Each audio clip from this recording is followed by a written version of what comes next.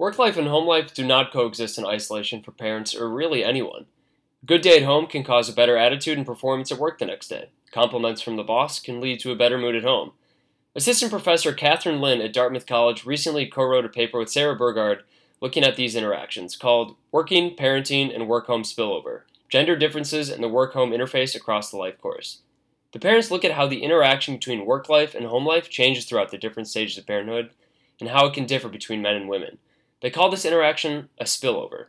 Both kind of in the research world, but also kind of in our lived realities, I think we have a pretty good understanding for how, let's say, our work behavior, our work lives, and separately our home lives might impact our overall well-being. So we know, for example, research that shows that job satisfaction is highly related to your health. And I know from personal experience that when I have a good day at work, I generally have lower stress levels and might make better choices about what I eat and so on. But increasingly, due to a number of different things, partially due to sort of increasing demands at both work and home, but also due to demographic changes in who is working and who is staying at home, our work and our home lives are more and more sort of synergistic or are more likely to influence each other. So a good day at work could lead me to be a better household partner or a better partner. Likewise, a relaxing night at home could let me do a better job at my job the next day. So the concept of spillover is meant to kind of capture this synergy. So it's the ways in which our work and our home lives are not sort of as sectioned off or separate as they used to be and can rather just bleed over or spill over into the other domain. It should come as no surprise that these spillovers aren't consistent throughout all stages of parenthood. The responsibilities for the parents of a newborn are much different than those of an adolescent. Similarly, demands at work will change throughout one's career. Their paper tries to tease out these effects instead of just simplifying the concept of parenthood as one isolated event. Yeah, so we can both think about what is happening in the work domain and what is happening in the home domain as children basically age. So as time passes and as you get older, you can imagine, for example, the responsibilities that you first started at in your job might change over the course of time as you either become better at your job or you become recognized by your organization as being better and you're given more and more responsibilities or different kinds of responsibilities. Similarly, you can imagine that the behaviors, actions, emotional and mental requirements of being the parent of an infant or of a toddler even would be completely different from what parenting an adolescent or even a young adult might be. And so as you combine those two kind of life course changes together, you can imagine that the ways in which they might balance out for an individual would change over time. And so this paper is really trying to capture just what exactly that change looks like. But how can we measure spillover, really? Can we really pinpoint that a fun night at home with the kids caused me to make a killer presentation at work the next day? There are a number of ways that we can imagine, just thinking about the description that I gave of the experience of spillover, that we could measure it. This particular study uses a quantitative approach. So we rely on nationally representative survey data and the measures that are available in those data. Inconsistent with the rest of the literature that kind of looks at these experiences, the most common way that researchers kind of look at this is really by self-report. So you should probably take the concept of work-home spillover and add the word perceived in front of it. So it's about an individual's perception of the extent to which they feel like their work is enhancing or not enhancing their home lives and vice versa. So we can discuss whether or not perception is an important measure, but there is sort of pretty robust empirical evidence that shows that perception is really related to health and well-being. So it doesn't really matter to what extent your work and family lives are objectively, if we can even think about an objective way of measuring that, positively or negatively shaping each other. But whether or not you perceive them to be is very important, particularly if we think about like the stress process and how that shapes your health and well-being. The 5 different stages the paper separates a child's development into are 1. Becoming a parent, 2. Starting to parent a school-age child, 3. Starting to parent an adolescent. 4. Starting to parent a young adult. And 5. Starting to parent an adult child. So, after crunching the numbers and controlling for all the different variables, what does Kathy think are the most important takeaways from their paper? So I think the big take-home message that I would want either other researchers who work in this domain, but also just sort of the average layperson to take away is that being a working parent is a lifelong role, and that we can kind of track the influence of that lifelong role through changes in the ways in which your work and your home lives do or do not mesh. And to think about a little bit of the specifics, one of the big findings is that, or one of the major, I guess, patterns or trends that we find is that there is a decrease over the adult life course and conflict between work and home. So we can imagine this as like it gets a little easier maybe as people age. They get a little bit better at their jobs. They get a little bit better at being parents. And so they might find that the ways in which their work and home lives conflict with each other decreases. And part of this is explained by life course stage, but also part of this is a developmental process. So you can imagine from a psychological perspective, people are gaining more cognitive ability to handle both of their responsibilities. But the thing that I found kind of surprising and I didn't really expect was that there's less of a clear developmental story around positive spillover or enhancement. So whereas like conflict decreases over the life course, it seems like sort of the extent to which you perceive your home life positively benefiting your work life or vice versa is mostly shaped by distinct events. So the birth of a child is a big one, but also maybe as your child ages into adulthood and stuff like that. I find another surprising finding to me is that we, in contrast with the rest of the literature and even maybe common sense, we don't find any results for new parents with regards to work-family conflict. So our new parents in this sample don't report significant changes in their perception of work-family conflict. But we do find that they report changes in their positive spillover reports in consistent ways that we would expect for conflict. And one of the potential explanations for this is that our sample is a little older. So it's possible that we found new parents who have started their family formation behaviors kind of at a later stage in their careers, in which they've maybe already found ways of or have already coped with a lot of the demands that their jobs might give them, and that they are starting families sort of when their work domains are like kind of set. But that we do find that when we think about positive spillover between work and home, or we think about even the home to work direction of positive spillover, we do find results there that kind of are consistent with sort of the increase in stressors around having a new child. Just as the stages of parenthood matter, I've got to think that where a parent is in their career or how old they are will impact the relationship between work and home. A new parent in their early 20s with less stability in their career would probably have more stress than a new parent who has more job security. So that's something, unfortunately, that we weren't able to really tease apart in terms of the effects of those, sort of the age of the parent at first childbirth and also the stage of career one is at, largely because of sample size restrictions. So what would be really great was if we could take each of the categories that we have of the different parenting stages and then continually separate those out by like age of the parent in those categories, or sort of like stage of career. So what we basically do is we adjust the estimates for any conflating factors that those might provide, and try to say, especially with, and try to basically show that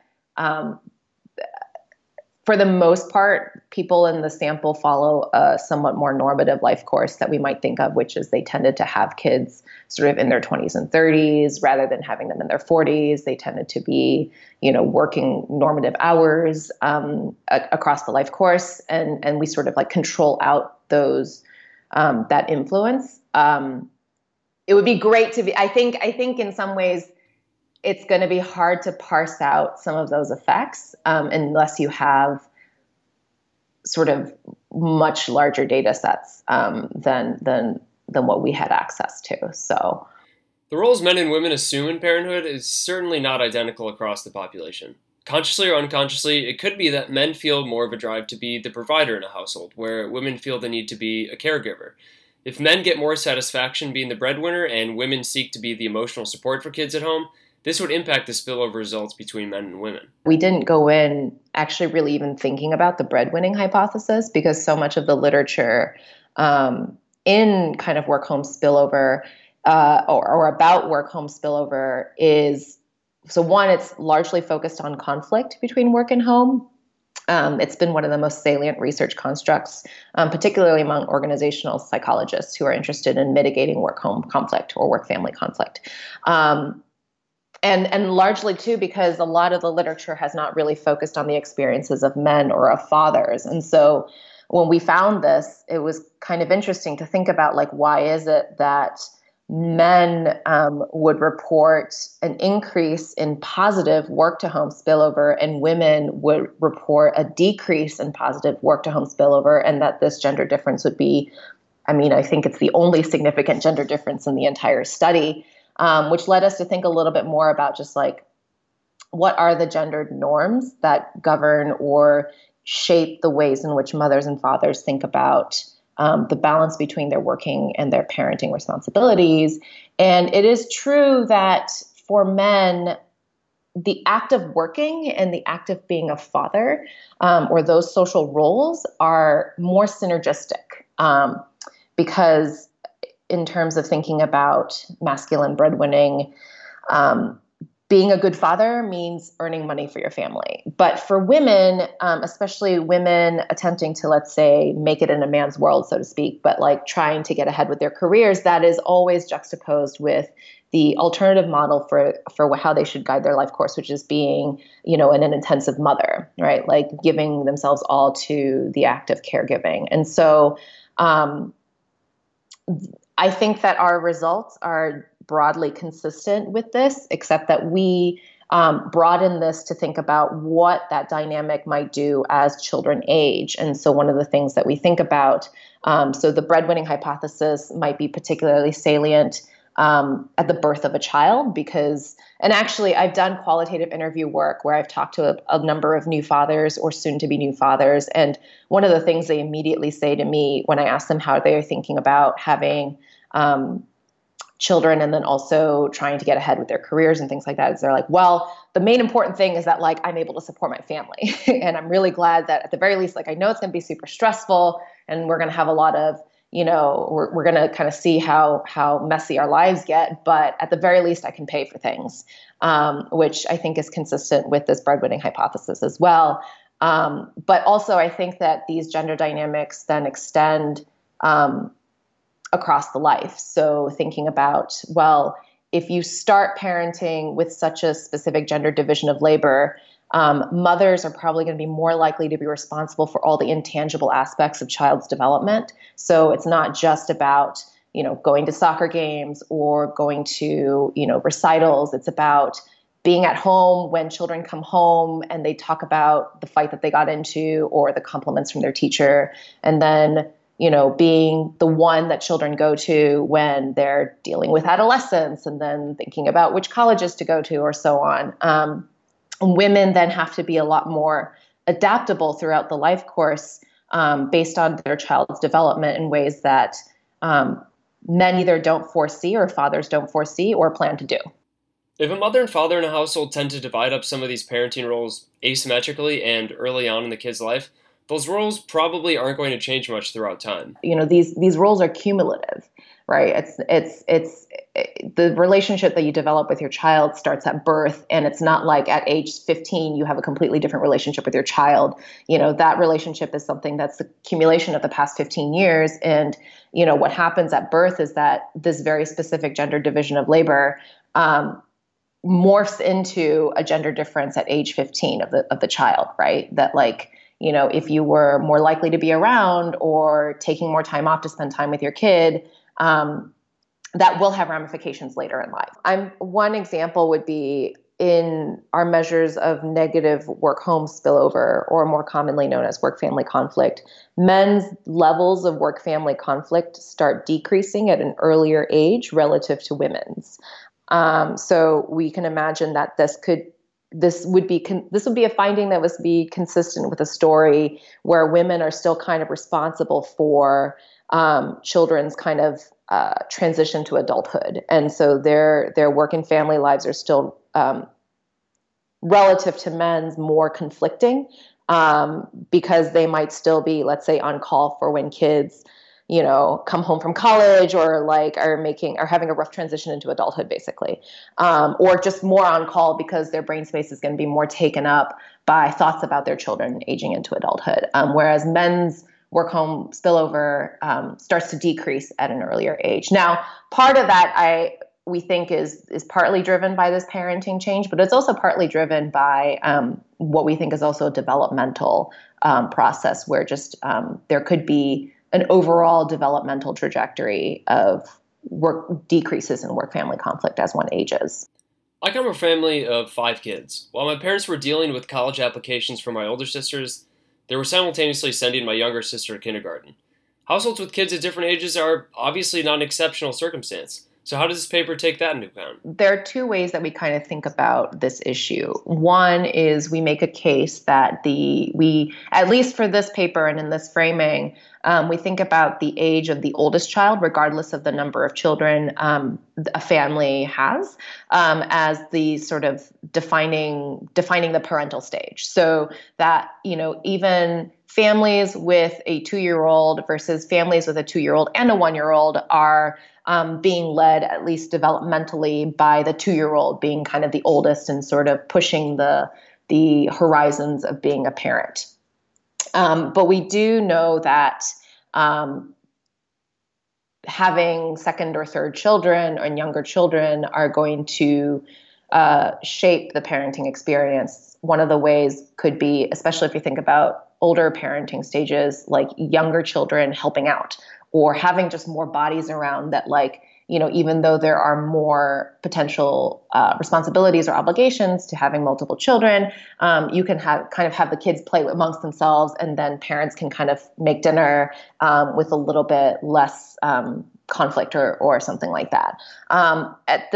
For this particular study, we weren't able to really, again, parse out sort of variation within parenting stages. I think a lot of these questions could be probably thought of as like variation in the parenting stage. It's like, yes, we have an overarching idea for how parenting stages look like across the life course, but there's obviously a great deal of heterogeneity among each of these defined parenting stages, one of which would be how do these families look across parity or across the number of children that they have. What we do is we do adjust the estimates for any of these influences. So if the overall number of children in your household changed over the same time in which your child, your focal child, aged into the next stage, we provide estimates independent of that influence. And again, it would be interesting if we could just say, okay, let's categorize. These are all parents in the first parenting stage with a single child. These are all parents in the first parenting stage with 2 children, and so on. But again, we just don't have the sample size to do that. What does this mean for policy? If we take the assumption that the role of the benevolent policymaker is to maximize positive spillovers and perhaps even bring the gender differences closer to parity, what would we do? The obvious answer would be to give public support to childcare, something that disproportionately tends to fall on mothers. But there's been some evidence out of Denmark recently showing that America's lack of government-sponsored childcare might not be the only thing causing gender differences in the workplace. The evidence suggests that wage compensation for men and women in Denmark is pretty even until childbirth, at which point the mother's wages suffer but the father's do not. The thing is, Denmark is known for having relatively generous parental leave and daycare policies. So could it be that culture is what's at work here and policy can only do so much? I think that there are, I would say, 2 big takeaways. So in the study that you sent with this research out of Denmark, demonstrating that, even in Scandinavian countries with fairly generous family leave policies, there's still a gender disparity. What I particularly actually enjoyed about that article was its focus on not just wages, but labor force participation. So it's not really about, I mean, when we really focus on just wages, we're really thinking about kind of mother discrimination. And there's some work that suggests that women start seeing a penalty, in the US at least, in their wages. Part of it's sex discrimination, but part of it is wrapped into this idea that many organizations might see women as future mothers, in which case they see like a premature, motherhood penalty. But really, like when we think about overall earnings and what women may be able to take home, there a lot of it is around labor force participation and the degree to which women can get back into the workforce. And it's interesting, the relationship between leave taking and wage growth is actually more curvilinear than linear. So it means that there is a point at which there's too much leave taken that it permanently, detracts from women's earnings capabilities across the life course. So a lot of different countries are exploring kind of like limits, right? Like at what point is it, like, let's say it's 52 weeks or 60 weeks or whatever, that you leave the labor force for family reasons, that you kind of get to a point of no return. And anything before that, you could still go back into the labor force and continue your earnings trajectories, similarly to the pre-birth earnings trajectories. So that's one comment is focusing on the length of leave, and particularly providing research around what that length should be. But the other aspect of leave taking that I think is particularly important to focus on, especially when we think about gender disparity, is the idea of joint leaves. So there is some research that demonstrates that when policies require men to also take leave, this is, of course, among heterosexual couples in which both a man and a woman are working. But in order for the woman to take leave, the man also has to take leave. And there is research that demonstrates that this has the power to provide a little bit more parity among the earnings between men and women. But the sort of second dimension, and this kind of gets into the culture question, which is there's also research that demonstrates that even when there is this like joint leave taking, there's a lot of variation in terms of how required that joint taking looks. And I'm thinking about, let's say, a comparison case between South Korea and I can't remember if it's Austria or Denmark, but one of the European countries. Let's take Canada, for example. In Canada, men are required to go on leave. Otherwise, their wives or partners aren't able to get the same kind of benefits, in which case this actually leads to more men taking leave. But in South Korea, there's a policy that says, we really want men and women to take leave or to share the leave taking after the birth of a child or any other sort of family caregiving responsibility requirement. But there's a lot of variation in how organizations might implement it. And there's a lot of impetus on organizations to figure out how to make the policy work, which means that there's a lot of freedom for men to say, I'm just not going to do it.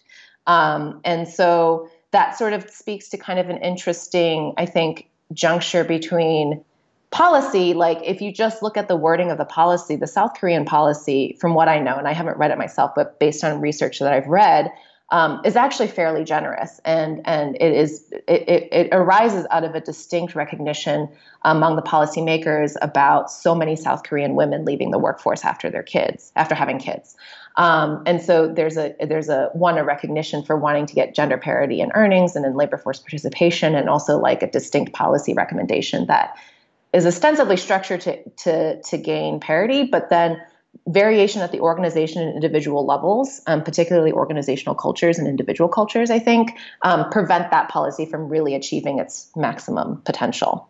Okay, make sure men take parental leave after having a baby and try to figure out what the optimal length of leave is.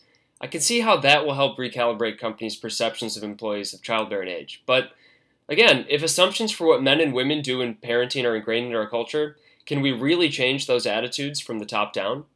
I think about Barbara Risman's work, who is a very renowned gender scholar in sociology. And, she has this kind of like multi-level model of change, which is like sort of institutional, organizational, interactional, and individual. And, you know, a lot of times as scholars and as researchers, we really only focus on one level because that's just what we can do. But in reality, in order for really any social change to happen, you kind of need to attack it at multiple levels. And so policy and any sort of policy levers that we could imagine to enact any sort of real behavioral change and then subsequently cultural change, I think is only one of many potential ways to do this. I'm not a cultural sociologist, so I'm not familiar with the ways in which people study individual level cultural change, but I think that there is some research interest in figuring out how, you know, millennial and post-millennial cohorts are thinking about gender these days. And that could potentially provide some clues as to whether or not any of the sort of big policy changes that we've seen in the last, 2 decades or so have done anything to shape differences in gender norms among people who have yet to start their work and family lives, right? So I will say the other thing, and this is based on research in the U.S. and not in the European context, but we do know that most young adults these days, and I'm thinking like sort of 18 to 30-year-olds, as they're thinking about like their future work and family careers and plans, there is gender parity for the most part in what they want, what they say that they want. So, men and women both say they want an egalitarian household. They both say they want to contribute equally to paid and unpaid labor. It's also interesting, at least in the U.S. context, that almost everybody still wants kids, which is not true for the European context, right? But the interesting kind of takeaway from some of these studies is that while everyone has this kind of similar ideal, they also recognize that ideal is really hard to attain. So there is this like implicit recognition that the structures that are in place at the moment don't allow men and women to freely make these decisions, right? And so when you push men and women to say, okay, well, what would be your backup plan? Men tend to default to sort of a neo-traditional model. It's like, okay, well, if I can't equally share, I'd rather be the one making the money. Whereas women, and there's some differences across samples, but women tend to either opt for also a neo-traditional counterpart, like, okay, I'm happy to stay home, or what people have been calling kind of the autonomy model. Well, I'd rather not get married or have kids if I have to give up, my ability to kind of participate in the paid labor force. So I think that provides some clues as to cultural change, because it's like, well, if young men and women these days really do want to share equally, still want to have families, want to make it all work, but they have gender differences in their backup plans, maybe as they're going along their life trajectories and thinking about, what decisions they're going to make, they're going to try for the gender equal or the gender parity kind of solution first. But if they don't get it, that's where we see the kind of gender differences start to emerge, right? And then that really provides kind of a role for structure there, right? So if the structures were more open and allowed men and women to make the decisions as they wanted, we'd see more parity. This episode of Upset Patterns was hosted by Will Comprnell at Radio Free Jerome Studios in New York, New York. My guest today was Catherine Lin of Dartmouth College. To read her paper, check out our show notes, and follow us on Twitter at Upset Patterns and on Facebook at facebook.com/UpsetPatterns.